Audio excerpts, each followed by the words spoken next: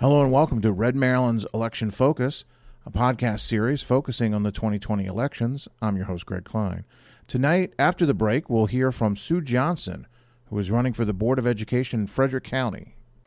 Did you know Red Maryland was on Patreon?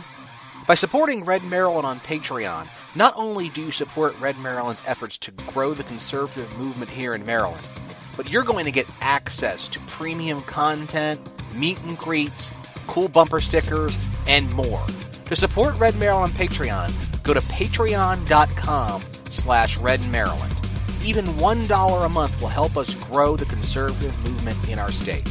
And every dollar goes back into growing Red Maryland. That's patreon.com/RedMaryland. patreon.com/RedMaryland. And thank you for your support. Welcome back. We're joined now by Sue Johnson, who is running for the Board of Education in Frederick County. Sue, thanks for joining us. Thank you, Greg. Tell us a little bit about yourself and about the office that you're running for. Well, I have lived in Frederick County for 24 years and have been a professor at Frederick Community College for 21 of the last 24 years. I'm running for this office for a seat on the Board of Education, primarily due to my background in education and also other community service work that I've done over the years has really kind of prompted me to seek a bigger and larger role in our educational environment. What are some of the key issues in your campaign for Board of Education? Well, if you had asked me this question about a month ago, I would have said the adoption of the Kirwan Commission recommendations is on the forefront of education. And while I still think that is a primary center point of anybody's campaign running for a Board of Education seat in the state of Maryland, I've come to quickly find that the role of our school system is not just to educate our students, but it's also to help provide food for our students that live in poverty.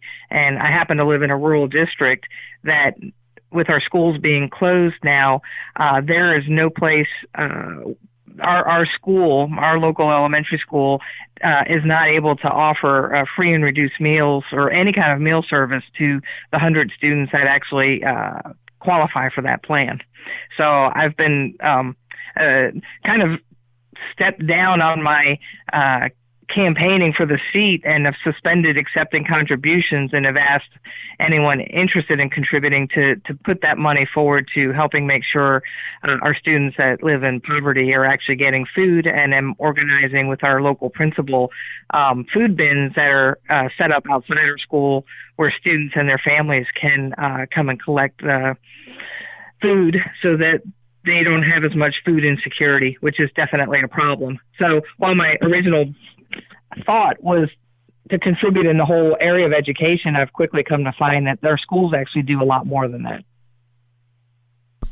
Well, you talked about Kirwan. I know that bill in some form has passed the legislature. What are your views on that? I'm a big proponent of the recommendations in the Kirwan plan. My major reservation is the fact that the plan was developed without a complete funding aspect to it. So I know the first 3 years there are funding streams the first 3 years have been said to have been funded, but my concern is the remaining 7 years. And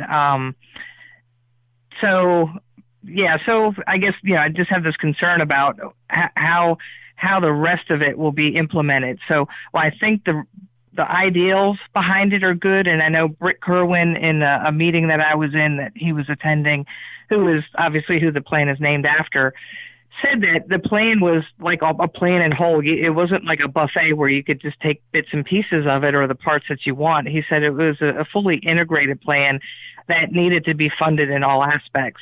And so I do have a big concern about adopting a plan, a 10-year plan, without a 10-year funding plan to go along with it. Well, as you've been campaigning, and I know you've suspended that to deal with our current issue, What's been some of the concerns that folks have about the education system, particularly schools in Frederick County?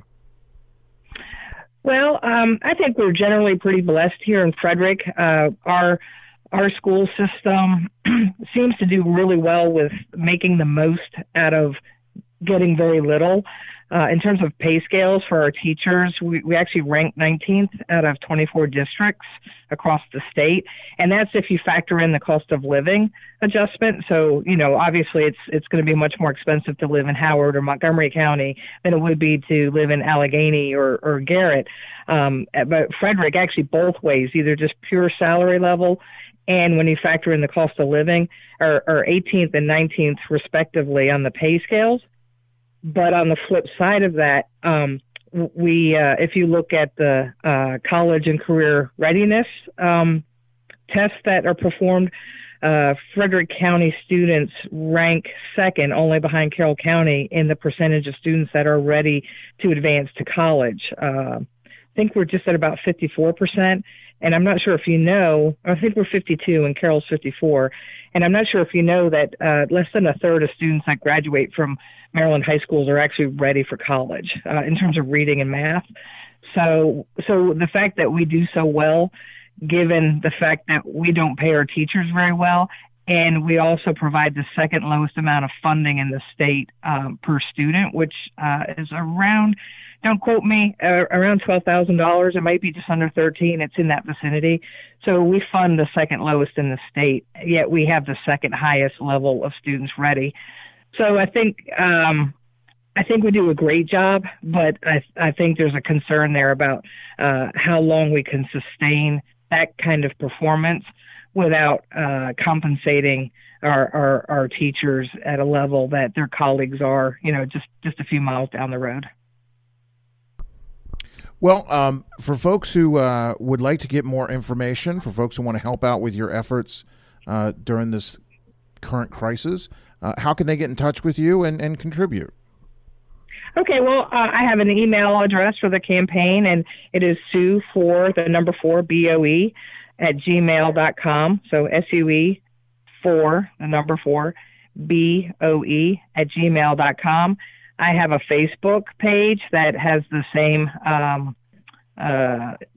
URL of Sue for BOE, all as one word, and have a website, www.sueforboe.com.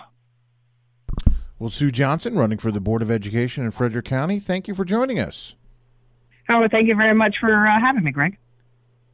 Thank you for listening to Red Maryland's Election Focus.